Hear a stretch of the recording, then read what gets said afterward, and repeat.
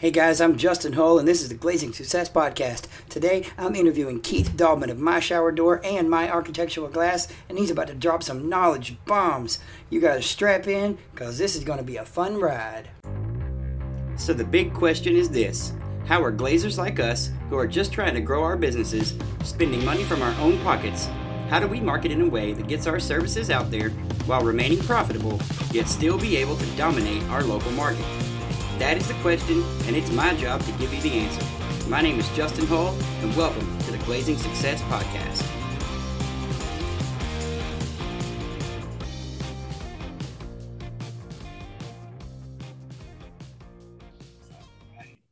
Hey, welcome guys. Welcome to another episode of the Glazing Success Podcast. This is your host, Justin Hull. Today I am here with Keith Daubmann of My Shower Door. This man is a legend in the glazing industry. Him and his father and his family they are the owners of D3 Glass. One of our previous interview episodes, I had Bill on, and it was an absolute killer. His story is amazing. Keith, welcome to the show. How are you today, man? Doing great. Thanks for having me. I really appreciate it. Absolutely. So tell us a little about yourself and how you guys got started in the glazing industry. Yeah, so I'm 44 years old. I was raised in an entrepreneurial family. I'll touch on that in a minute, but currently some of my day-to-day responsibilities are I'm on the road in the retail showroom salesperson. I'd like to say I'm a professional negotiator. And I've been doing that role now for about 19 years here in Southwest Florida. As I sit right now, I'm in sunny Naples, Florida. And just real quick to touch on how we got into here, I've had the fortunate pleasure of doing some speaking in the past, especially to some local schools. And I always start off by saying that when I was 13 years old, I was given the gift of cancer. And I say that because I wouldn't be sitting where I am today, an entrepreneur, if I hadn't been diagnosed with Hodgkin's lymphoma. And my parents just didn't have the means to get me the proper care I needed. And to do so at the time, based on their current jobs, and to do so, they had to start a business. And that was the birth of, our entrepreneurship. It was kind of our true blessing in disguise. And so here we are now selling a lot of glass and collaborating with people here along the west coast of Florida and now in Boca Raton. And we are having an absolute ball at it. Absolutely. What a story, man. What a background. Tell me a little bit more about that. How did that play out? How did you end up coming through that? And what was, obviously, you're well now, but what kind of an impact did that have on you? It had a massive impact. It had a good impact it was kind of a delayed gratification, if you will. And I didn't see it at the time. I was at a very impressionable age, 13 years old. A lot of my friends, 13, 14, start kind of finding themselves and hanging around with opposite sex, if you will. And I was going through a dark time because I was getting treatment. I was sick. I'd lost all my hair, and I was just very self-conscious, and it actually really did a number on me. The blessing part of that was I immersed myself kind of unknowingly in my parents' business that was started to help me. And so at the time, not being accepted overall through, all of the kids that hung around my age, I had a select few that I'm still close with today that, helped me get through that, and were just true friends. But those dark times that I went through in the beginning, I wouldn't go back and change any of it. As much as I hated it and just didn't want to be around it anymore, sometimes it has built who I am today. And I wouldn't change that for the world. I'm very grateful for that. And I've used it to my advantage. A lot of the coworkers know that because I use the cancer card quite often. I'm very competitive. And I often like to spike the football too when we get a win. So, definitely, it's been a true blessing in disguise. Absolutely, have to celebrate every win. Like I say, we're not here for a long time. We're here for a good time. That's correct. Absolutely. And so tell me, how long have you guys actually been in the glass business, and How long were you ever personally a glazer yourself? Have you always been on the glass side or on the sales side? No, so that's a great question. Starting off, coming out of that remission and becoming a young adult, 17, 18, 19 years old, 16, I was installing shower doors and closet shelving. And I did that probably from right around 1995 until about 2010. Even when we moved down here, I was doing all the installing along with, there's someone you see in some of the videos, Jason, who's been with us about 25 years. Him and I were handling all the installing. And my brother, father, and mother were handling the showroom and all the behind the scenes stuff. Equally as important, but not as flashy: paperwork, insurances, what have you. And so I didn't really get into the sales portion of it until about 2009, 10-ish, and really fell in love with it. I love talking with people. I love collaborating. I like solving problems, even though I think a lot of us complain about it in the heat of the moment. I think I like organized chaos. I almost thrive on it. That's why I have a hard time going away on vacations because I get so antsy. I want to be building something. I want to be fixing something. Well, that's the heart of an entrepreneur. Yeah, I think that's inherent in all of us. Absolutely. Anybody who's in entrepreneurship understands that that a sale, that in order to make any kind of sale, in order to build a business, you have to solve a problem, and you have to understand that where that problem comes from and how best to solve it. So tell me, what are some of the biggest struggles that you guys have faced over the years growing My Shower Door to the epic success you guys have so far? Yeah, one that stands out to me without question in the beginning was culture. Now, I didn't see it as culture. It just saw it as turnover. And, like most business people, especially starting off, you hear it widely even now. I can't find people to work. Younger generation doesn't want to work. Nobody wants to work like I do. And I had that mentality for a long time too. And it's just not right. And I say that because how can you expect somebody that you're employing to be as passionate as you when they don't get to reap the same rewards? And so having managed expectations and really almost giving the impression, because it's true, that I work for them, they don't work for me.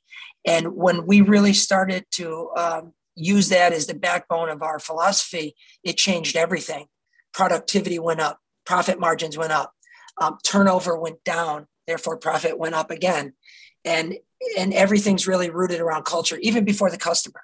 If our house isn't in order, how can we perfectly serve a customer?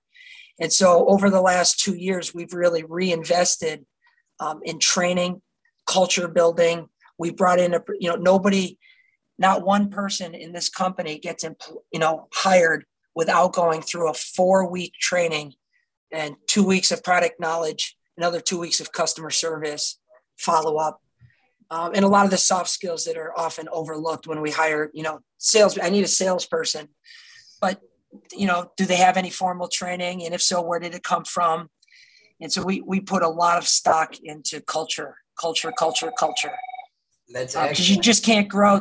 You can't grow to that next level without having a team. If you want to go fast, you definitely go alone. But if you want to go far, you have to go as a team. And if you don't put them first, you're not going to go very far. That is very true. That's something I'm actually learning in my own business right now. As we started hiring and training new sales representatives, and we have our tech team all together, and that's great. But when it really comes to the culture of the sales team, you have to maintain that a learner's mentality and always be learning and always be coaching, especially as you move into leadership. I've noticed that my job as the leader, as the owner of the company, is not to dictate, but to guide and to learn what someone's goals are, and then to help them achieve their goals via the growth of my business. So that's something that I also teach to a lot of my clients. So tell me, what is what is the way that you guys source new employees and retain them when we talk about culture? How do you guys, because that's a big problem that a lot of clients I have and a lot of other glazers are running into right now with the shortage of employees. So how do you guys find new employees and retain them for so long? Uh, well, there's a lot to unpack there. First, the social media and brand that we've built here at My Shower Door has, over the last 5 years, got to the point where it's attracting talent. Now, for years and years, we'd put out your typical just help wanted, and we'd interview them, and you put some money on the table and see if it just works out. Now because of the brand and presence we have on social media, I think it's attracting people that want not necessarily money first, but want to be happy and respected and be a part of something bigger than themselves. And so that's what we project, because that's what we're doing. All the owners are actively here every day, involved not only in making big high level decisions, but helping every aspect of the company. So we lead by example, number one. Two, we've never gone on this period where we're going to hire now, but we're not going to hire in the second quarter. We've always been hiring. And even if we don't need a person, if we find someone that we believe is going to fit this culture and help build our brand, we'll make a position instead of just waiting out of necessity, because now you start making decisions based on, necessity. And that's just not a good position to come from. We also changed the way we pay a lot of actually all of our employees. We moved everything more to a skill-based pay, and we lay out their future for the next 2, 3, 4 years. We're not just kind of sitting at the table when their year review comes up and, it's my year review, it's time for a raise, and there's no kind of give and take. We've kind of set the precedent over the next 3, 4, 5 years, what our expectations are, along with what their expectations are, and we kind of merge them together, and that's how we build their plan. And we found that works because the number one fear, I believe, in everybody is the fear of unknown. All of our decisions that we make are rooted around fear or mitigating fear. And when we started planning their future out, we noticed that the culture got better and turnover went down because there was no more fear. There was no more of this uncertainty. I'm just working for the man and I don't know what tomorrow is going to look like or next year. And maybe I should start looking at other things, which means they're not working 100% here because they don't feel comfortable because there's some type of fear. And so we try and quench that fear as much as possible. We had a perfect example of that during COVID when it first started, end of 19 or 20, whenever it really peaked up, depending on what part of the country you are in. There was a lot of anxiety among employees, families. We're going into customers' homes. It was just a real turbulent time. And a lot of people were laying off. Restaurant industry took a haircut. A lot of industries took a bath, especially down where we're at. It's mostly tourist. So if there's not people here touristing, they're not buying anything. And we sent everybody home for 45 days, everything paid, insurances, retirement, everything. We see that as an investment to quench that anxiety. And we're banking on we're going to come back out of that even stronger. And we did. Everybody was extremely happy. Their family members were happy. And that strategy was just another opportunity for us to build a better bond here. And that's exactly what it did. That's excellent. I love to hear that. Really sticking by your employees and creating that culture from the get-go. That's something that that's another part of the coaching that we do, and another part of what I teach the clients that I work with is that when you embed the culture that you want to create into the training that you have with your employees, when you embed that culture into your own mind, into every single action you take in your business, then it pays off in so many ways more than just monetary or in profit margin. You're looking at employees who will literally turn down a pay raise from someone else because they are so much happier working where they are. And when you have that kind of synergy across the board, it reminds me of Stephen Covey's 7 Habits of Highly Effective People book. I'm sure if you speak anything about emotional intelligence, you've read that. So, that's something that Habit 6 talks about is the synergy. and creating synergy in the workplace it really is controlled chaos. It's sometimes you just got to go with it and see what happens, but trusting those people and understanding, exactly winning the private victory before you win the public victory. It speaks a lot to the culture that you guys have. So next question, I wanted to, you talked about the training that you guys do. What kind of training do you offer your installers? And how long is that program, and kind of what does it look like before they're allowed to go into the field and start working? Yeah, so that one, the installer one as well is 4 weeks. In the first 2 weeks, they're with one of our tenured installers who's kind of worked their way up the ladder and is a trainer. And we have 5 mock-up units at our factory that are in a corner for our training facility.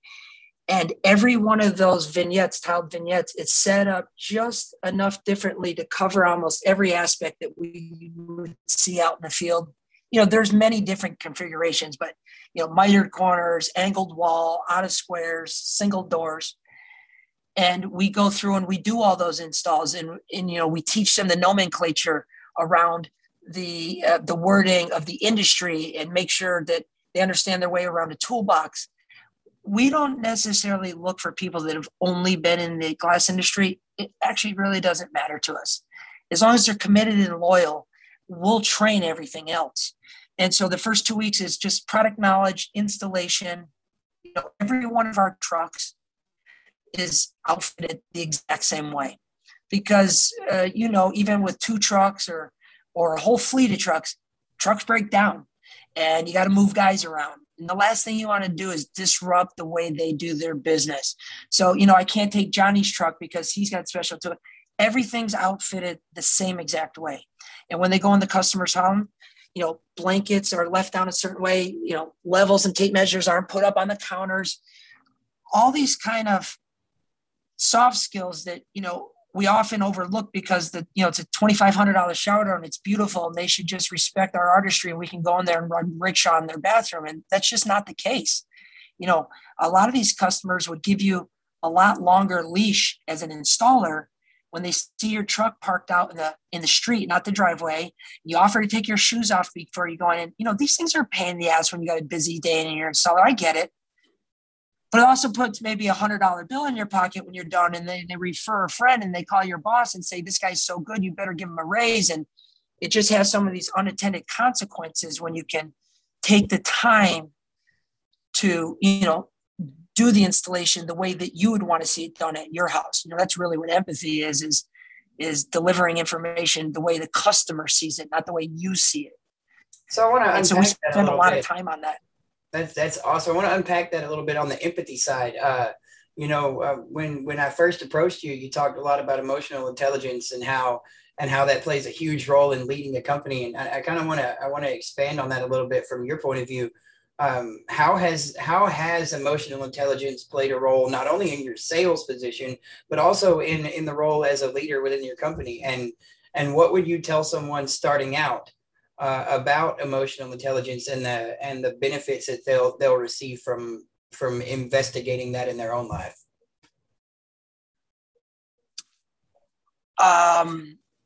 First, the emotional intelligence that I stumbled across, it's almost 3 years ago now, it's changed my life, not only as a business person, but as a father, a husband, and just an overall collaborator.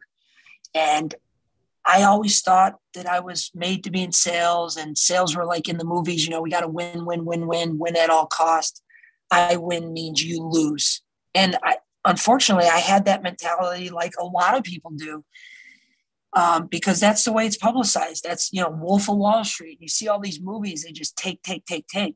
And there's nothing wrong. I'm not against earning a lot. But what I've realized is we have to preserve the other side's autonomy. If you really want to get a lot, it's one thing to be greedy. It's another thing to be long-term greedy. And if you're going to be long-term greedy, you have to preserve the other side's autonomy. And the only way to do that is to listen to what they're actually wanting instead of value propositioning and pushing stuff down their throat that they just don't need because you believe it's what's the best for you or for them. And so when I got into learning about what empathy is. Empathy is kind of the backbone to the emotional intelligence. And I was kind of confused what empathy really was. I kind of assimilated it with sympathy. Justin, you got hurt. Oh my God, I feel so bad. Let me give you a hug and I console you. And once I got into it, I read a lot of Stephen Covey, Chris Voss, and a bunch of other guys, and Gary Vee. They use empathy as the bedrock of what they're doing. And empathy is not only the understanding, but demonstrating what the other person sees through their eyes. You can have empathy with your worst enemy. I do not have to like what you're saying. I don't have to agree with what you're saying. I don't even need to like you. But if I can show you that I understand the position that you're coming from, it'll open your mind massively to listening to me and start to build, let your guard down and build trust. And so that you use the emotional intelligence for trust-based influence. Now, some people, when I've heard this before, say, well, Keith, it sounds just like you're just manipulating people. And the difference between, I think Covey said, the difference between manipulation and persuasion is intent. And our intent here is to get a 5-star Google review and have all the customers' friends buy from us. And so that means I better have good intentions, because with the internet and our social media presence, it's not very hard for a customer to call out on our bullshit. Keith was a snake oil salesman. I'd never buy from him. And you won't find that anywhere, because our intentions are to do good by the customer. And so we don't find it as manipulation. It's just kind of the proper way of doing business. We do a lot of active listening. And, there's a bunch of skills, soft skills that you can use to demonstrate empathy that are out there when you're getting into a conversation or a negotiation with someone that is, struggling with the same part of what you are. You're trying to sell glass. They need to buy glass. You need money. So you both are struggling from a different component of the same problem. And if you can demonstrate to the other side that we're going to do this together and we're going to both be better off because of it, you'd be surprised what opportunities present themselves when you go in. And, one of the hacks that I use quite often is curiosity. I go into every opportunity I have with a curious mind for 2 reasons. One, you can't be curious and mad at the same time. Can't do it. And curiosity, I think an old sales adage is interesting people are interested. And if I seem interested in what you're saying, you're going to be very interesting to me, because you're going to be giving me more information. And, a good salesperson's only talking about 30% of the time. So I need to make you feel comfortable, let your guard down, and start telling me all your true problems, because I can't only give you the best service if you're honest with me. Now, unfortunately, there's been many other salespeople before you and I that have kind of burnt the road for that. Used car salesman, AC guy, took somebody got bent over, and now they carry that bias. And it's our job to make them feel comfortable and not have to worry about us bending them over as well. And so we need to preserve their autonomy. And the best way to do that is through empathy. Best way. I completely agree. One of the biggest things that stands out to me about that is how Stephen Covey speaks about, instead of coming at a problem from opposite sides of the table, when you act with empathy, you're now both looking at a problem from the same side of the table, and employing that in business building and in sales, in marketing, in everything that I do, and in everything that, that I teach my clients and that I teach my children. That's extremely important to long-term growth and success, a character-based approach instead of a personality-based approach. So tell me, what is right now with all the success that you guys have with My Shower Door? What is the vision for the next 5 years, and where do you guys see yourselves? That's good. We've had to rewrite these 5-year plans. I think we're on our 4th or 5th one now, because we hit it, and now it's like, now what do we do? So we got to write another goal down. Like you were stating earlier, vision drives decision. So we always need to have a vision. And so right now we're continuing to open up more retail locations. Our immediate stressor right now is adding a personnel in the installation department, skilled trades. which seems to be a harder pool to pick from. However, the people that are willing to get into that space have a lot of upside in their future, because as less people get into the trades, that commodity becomes worth a lot more. And the people that see that and engage in the social media to help brand themselves through that have a massive future, should they want to do that. But the next 5 years, we're going to keep opening more stores. We just got our first autoclave, so we went a little bit more vertical in our manufacturing to stretch out our product offerings and just continue to strengthen our culture. That's excellent. What is D3 Glass doing, man? I know you guys manufacture and warranty your own stuff. So how does that actually benefit I know a lot of people have been dealing with supply chain issues. Has that been a big issue for My Shower Door, or is having that manufacturing side really helped avoid that pothole, that pitfall? Well, don't forget, you still got to buy glass, right? So how far back does the supply chain issue go? We're buying directly from the float plant. As much as we see, and I am personally affected by shortages because I buy other products too. I buy chicken wings and I buy gasoline, and I know there's shortages out there. We have not experienced a lot of shortages in the products that we're buying, not because there's not shortages in the industry. I just believe we have such a good working relationship with our vendors that, let's face it, there's going to be shortages. It's not outages. And so by definition, that means they get to pick who they sell to. And, if they don't like us, I imagine we're going to be one of the ones that have an outage. Conversely, because we don't have any problems, I'm assuming they like us because we help branding. We're not just in it for us. We want to see our partners succeed as well. So we try and help out in any way we can. And I think when we were doing that in the beginning, we didn't see any payoff, but now here we are, and we're not experiencing shortages. And I see a direct correlation to how we do business. We respect our vendors, even though, we're paying them and they have a fiduciary responsibility to supply us what they promise. So is life. And when they have shortages, they come into a pickle. Do I send it to Keith down in Naples, or do I send it to this other guy that buys $10 million a year, but he's an asshole?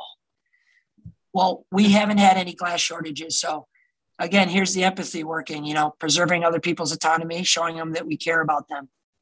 Absolutely. I completely agree with that. And it's excellent that you bring that up and you share how that's affected your business and how you guys are able to continue growing at the rate that you're growing, regardless of the major pitfalls that other businesses are having right now, simply because you are understanding your suppliers and your customers from an empathy side, from an empathic side, and really focusing on delivering the absolute best quality every single time, no matter what. So tell me a little bit. I know that, and ultimately, Glass Pro Digital is a marketing agency. So I always like to talk about marketing and kind of seeing how that plays a role in your growth. So if you don't mind, could you give me a little bit of an idea of how marketing has played a role in My Shower Doors growth and what you guys' marketing tech stack looks like today? Yeah, this is a real quick one because this is fun. I was just talking about this yesterday. When we first started in 2003, Doug and I's first investment in Bill and my mother, there was 4 of us, was in the Yellow Pages. And that was a big deal. And, My Shower Door's an M. And when you were doing Yellow Pages back in the day, if you didn't have the money for the big ad, you at least wanted to be first, right? So it was like AAA glass and AAA shower doors. We didn't do that, obviously, but we were in the Yellow Pages. And then we gradually invested a little bit more into newspaper. And then the business started growing, and we were going to functions every night, the home builder functions, the chamber functions. We were getting as many people as possible and just getting out there and getting our name out there. Then we made an investment into television. We invested into TV. We did a TV commercial. And I remember this like it was yesterday. We paid for 1 month on 3 stations. They were owned by the same company. It was like one, big name, and then they had some off-channel ones. And on the second week of the 4-week investment, we told them they had to stop running the television commercial. They said, well, you already paid for it. So, well, you keep the money. Just stop running it, because we couldn't take all the phone calls. And so we were ahead of the curve as far as marketing a shower door company. Back in the day, 04, 03, 04, 05. The funny thing is, when Facebook and all them were starting to get big with the smartphones coming out in 08, 09, the company's stance at the time was to mitigate the employee usage of social media, because it was just more of a personal thing. It was so new, and it was just another distraction. Plus, we hadn't matured as business people yet, to have the empathy that we need to have for good culture, but true, see the benefit of using the social media. Now you fast forward 15 years, and I can't talk enough of the employees into using the social media, because it's our number one marketing tool right now. So we were doing a lot of marketing up until about 3 years ago: TV, radio, newspaper, print ads, mailers in the improvement magazines, not the phone book. But that has gone down probably close to 75%. I don't have the real accurate numbers, but I know it's close to 75% of that budget's been chopped down. Now, it's been allocated in different places because we brought in marketing gurus and editing people. So we're taking that same money, but we're devoting it to humans that are creating social media. And that has been phenomenal. Phenomenal. You know this, anywhere you go, even in restaurants, as sad as it is, and I'm a culprit of it. Airports, everybody's staring at the phone. Oh yeah. And so if you're in any business, for that matter, providing a service and expecting to get paid for it, or even if you're not, maybe you're a volunteer or pro bono, and you want to save the world, the best way to do that, the quickest way and cheapest way, is through social media. There's no other question. But as we talked about earlier, why aren't everyone doing that? Because of fear. People's biggest problem is their biggest problem. Some people just can't look at themselves in the camera or can't hear themselves talk. And so they're willing to forgo branding whatever it is they're doing because of the fear. And I would encourage anybody and everybody that's looking to get their message out there, even if you're an employee. And I've heard this one before. Oh, my boss just wants me to go on social media so he can get more money. Well, let me tell you something. And this is coming from personal experience. I've only been on social media 3 years. But when I do something, I go all in on it. So now I attract 30,000, 40,000 followers. They don't want me going anywhere. Now the leverage is turned. Yep. Because I'm the only one out here that's got this many following. So in the beginning, it might seem like, well, they're just using me. Well, no, you're building your modern day resume is what you're doing. Because should you leave and go to another company, you can show them all your work and they can see how you operate. And I call it almost like a virtual resume. It's like personal I can see branding. exactly who you are. I can see if you have it's personal branding. Now, I happen to do it under the umbrella of my shower door and D3 and my architectural glass. But if there's another chapter of my life in the future, I've already got a building block of followers and people that trust me and might want other services. And so I just don't see a downside. Now, well, I just want to be private. I don't really broadcast anything about my family, my personal life. Everything's business. Now, I like to put humor on it because I'm a goof off, and that's what I like to do. I like to have fun, but there's a lot of meat behind it too. And there's so many other things. The social media has helped me personally attract new opportunities, close existing opportunities. I've got customers I've been doing work with for 15 years that I feel are just looking at me for the first time in the last 2 or 3 years because of the social media. You go to a new construction house and the shower door is one of the cheapest things in there. And so we're doing a renovation with all the subcontractors there. They're doing a walkthrough meeting. And I'm going to be the last one they talk to because it's $1,500, $1,000 for this, $1,000 for that. Where you got the concrete, the tile, the roof, the electrical, the block. Now, when I go, owner wants to talk to me first, not because it's the shower doors, because maybe he's going to get on the social media. He views you differently. Maybe he's got respect for you because he's afraid to do it, but he appreciates what you do. Maybe you can help brand his business and he's hoping to be in one of the videos. There's just so many benefits from it. So how has that authority really helped? I mean, I hear obviously with the expertise that you guys share via your social media, but it sounds like that personal brand has really given you a lot of authority in the industry as not only an expert in what you do, but as the expert, as like the person to go to. I mean, as far as contractors and getting new contractors that you maybe not have worked with, have you seen new opportunities with contractors just from posting on social media? Yeah, so let's do this real quick. There's two people here in our office. Let me just show you this real quick. Up here? Yeah. The only job is to field all the opportunities that are coming through the social media posts that I do every day. There's 4 or 5 like legit stair jobs, wine cellars, office partitions. All the new designers, architects are seeing these posts and they're just DM message, there's a call to action on all these. Now, it wasn't like that in the beginning. It took years.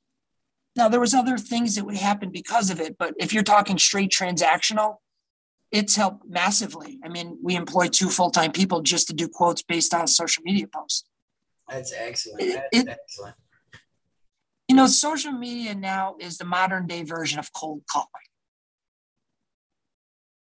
That's it. I put my post out there. If it's something you like, you grab onto it.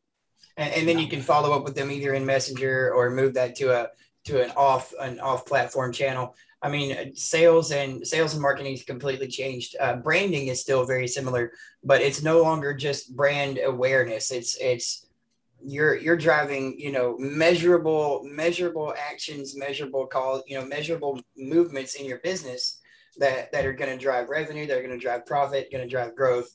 I mean, they're going to drive brand awareness. I mean, there's so many different things that you can use that for, and so many excellent platforms. But honestly, what I see, especially in glazing as a whole, is the majority of the business, especially the majority of glazing shops, smaller, even medium-sized glass shops, they're still in that they have that mindset of, oh well, this is what's working, and I'm not going to move forward. And I find personally one of the most dangerous things that I've ever said in my own business is, well, that's the way we've been doing it. And I hear so many people say, well, that's the way we've been doing it for so long. Well, I mean, honestly, if that's the way you've been doing it for so long, personally, that sounds like that there needs to be something to shake it up. And how does that technology, how does the technology that has developed over the last 10 years affected My Shower Door's growth? And what would you say to somebody who is kind of stuck on that fence of, well, this is how we've been doing it? Well, first I would say, are you interested in growing? Because we need to both be on the same page here. I'm not going to force somebody. I don't give my opinions to any other businesses. I used to, and I had the same discussions that you're saying right now. It's like, well, you're complaining you don't have enough money, or you don't have this, or you don't have that, but you're not changing anything. I mean, your business looks like it just crawled out in 1985. You haven't advanced anything with all these times and all these new tools and devices. We look to the technology to improve everybody's positions here and build, a bigger brand.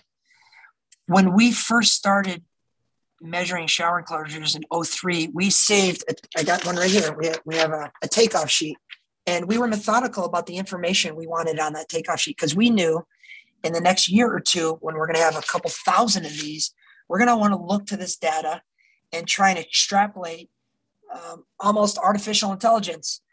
And I say that because in year 3, we implemented not a software program, not QuickBooks, but something more robust to capture all this data. And now we fast forward 18 years later, we can almost tell the future because we have so many jobs done in a concentrated area.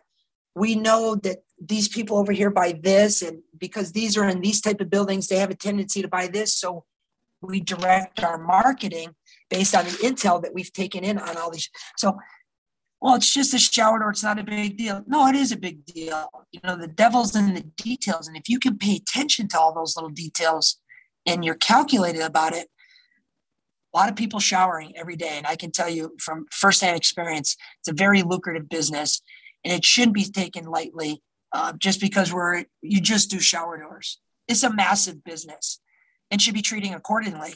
So having the proper software to capture all your takeoffs, having proper follow-up CRM, having a strong social media presence, having the emotional intelligence.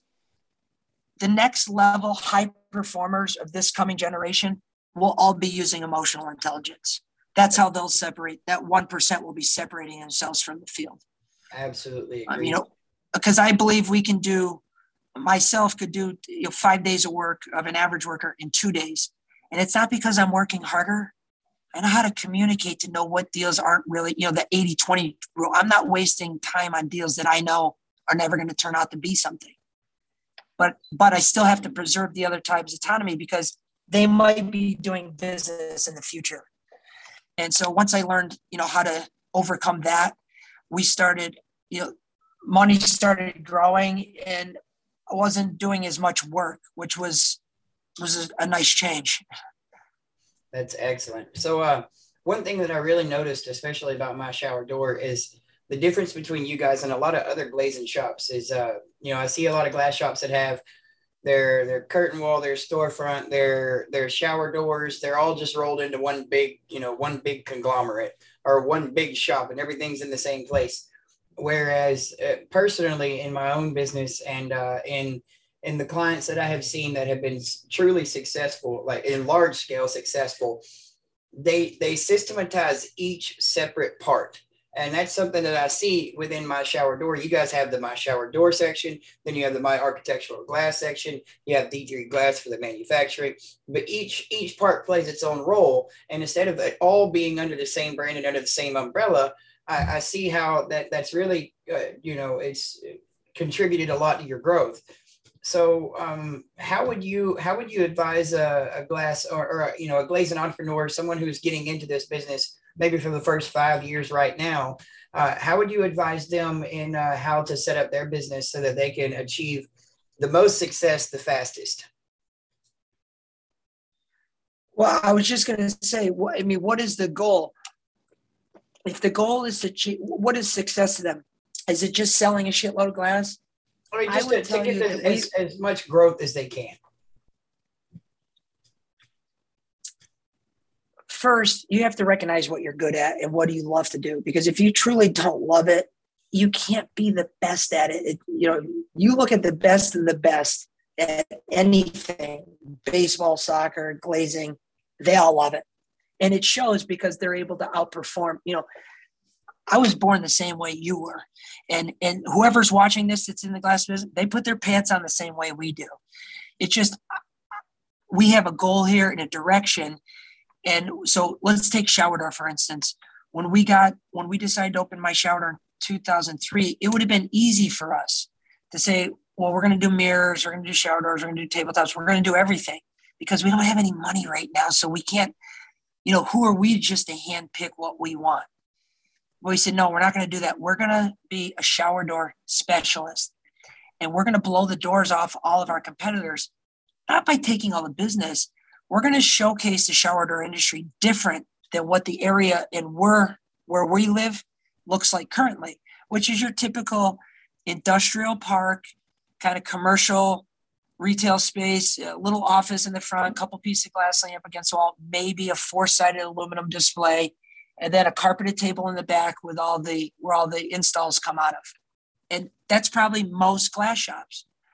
We said we didn't want to do that. We're going to get a retail space right across from a Lexus dealership, Mercedes dealership. We're going to ride on their coattails of marketing.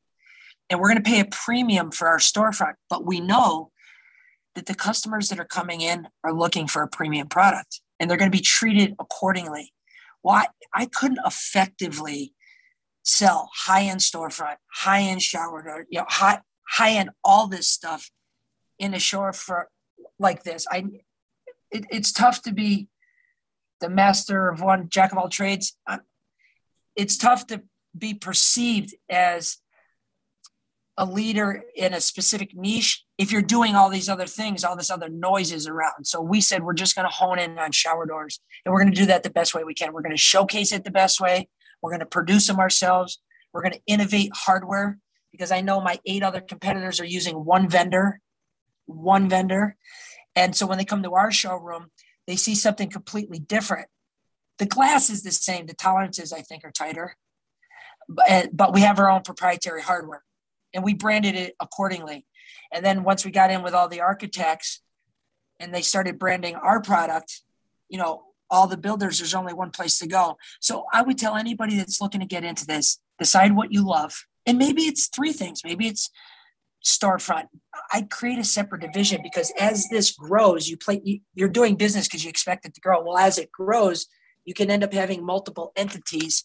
Maybe you don't sell them all off. Maybe you sell one. Maybe you sell them all off, but they'll be worth more. And it creates less confusion in the marketplace. Agreed. As Dan Kennedy said, a wonderful marketing professional, but as Dan Kennedy once said, the riches are in the niches. And, that's really what I have found as a marketing professional myself, working with glazing professionals and only glazing professionals. We don't take on anyone else, and we have a very systematic approach to how we generate business for our clients, and how we help them to establish software and embrace that 21st century mentality of using technology to your benefit instead of being intimidated by it and not embracing that growth.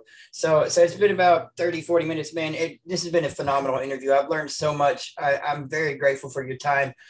So before we go, give me one golden nugget to drop for the new guys out there, somebody who's thinking about embrace or going into market or thinking about this and wanting to start marketing their business in a new way. What would you say to them right now to get them to go on ahead and take that plunge? First, I would say find what you're passionate about and do it the best way possible, the way you would want to be receiving that service. And I'd highly encourage social media. I'd look into something called empathy. And just a quick little hack, it's been neurologically studied. The human being is 31% smarter in a positive frame of mind, which means if you're not in a good frame of mind, you're dumber. And so even when I take phone calls, like if you close your eyes right now, Justin, you can hear me smiling at you, and I like you. Oh yeah. And it's almost, there's a direct correlation between smiling and the mirror neurons in your brain. And when we're 31% smarter is a massive, massive delta in odds. And if I told you, hey, come to my blackjack table, you got a 31% chance of winning here, greater than the other ones. Why wouldn't you do it? And so answering the phone in a positive frame of mind, people can hear when you smile. It might give you a little bit more latitude later on in that conversation. So I tell everybody, even if wife's giving you a hard time, kids are punching you in the balls, when you go to work and you talk to a customer, it's showtime, baby. You got to put a smile on your face. That's right. It's time to be the ringmaster. That's what I'm talking about. So if somebody wants to learn more about My Shower Door, where can they go to do that, man? Oh, they go to myshowerdoor.com. If they're thinking about even wanting to get a position here, we got 18 open positions under the career tab. They can find my social media, Keith Daubmann on LinkedIn. Jay and I and Christina just started a page on Instagram, My Architectural Glass. A lot of off-color humor, a lot of cool glass projects we got coming this year that we're going to be showcasing. And I'm going to be traveling a lot this year, going to a lot of shows. I got the IBS Builder Show coming here in Orlando. Going to go to Nashville to the BEC. And so if anybody wants to hit me up, feel free. Yeah, we'll see you there. Maybe we can do another podcast. That'd be awesome, man. I'll be at that BEC show. So let's and then we'll be at Glass Build in October. So it's going to be awesome. I think we're going to go to Chicago as well for the big. You should come to our factory. Yeah, I'd love to, man. The wife's been talking about going to Florida in the next couple of weeks anyway. So we can always take a trip. I'm just in North Alabama, so it's not like we're that far away anyway. But hey, I really appreciate you talking to me today, Keith. It's been a blast. I've learned a ton about you guys. I really appreciate all the you taking the time out of your busy schedule, man. And if there's anything I can do for you, please just let me know. Other than that, appreciate you being here. And guys, if you want to check out My Shower Door, you guys, you heard Keith, check him out on LinkedIn at Keith Daubmann, myshowerdoor.com. If you want to learn more about Glass Pro Digital, go to glassprodigital.com. Check us out on Instagram, join our Facebook group, check out our YouTube channel. And of course, always recommend to drop the podcast. Glazing Success Podcast. This is Justin Hall signing off, and we'll see you guys next time. Yo, thanks for checking out that episode, guys. Would you like some help growing your glass business? If so, then join my Facebook group, Business Success for Glazing Professionals, by going to glazer.tv/FB group. That's glazer.tv/FB group. See you there.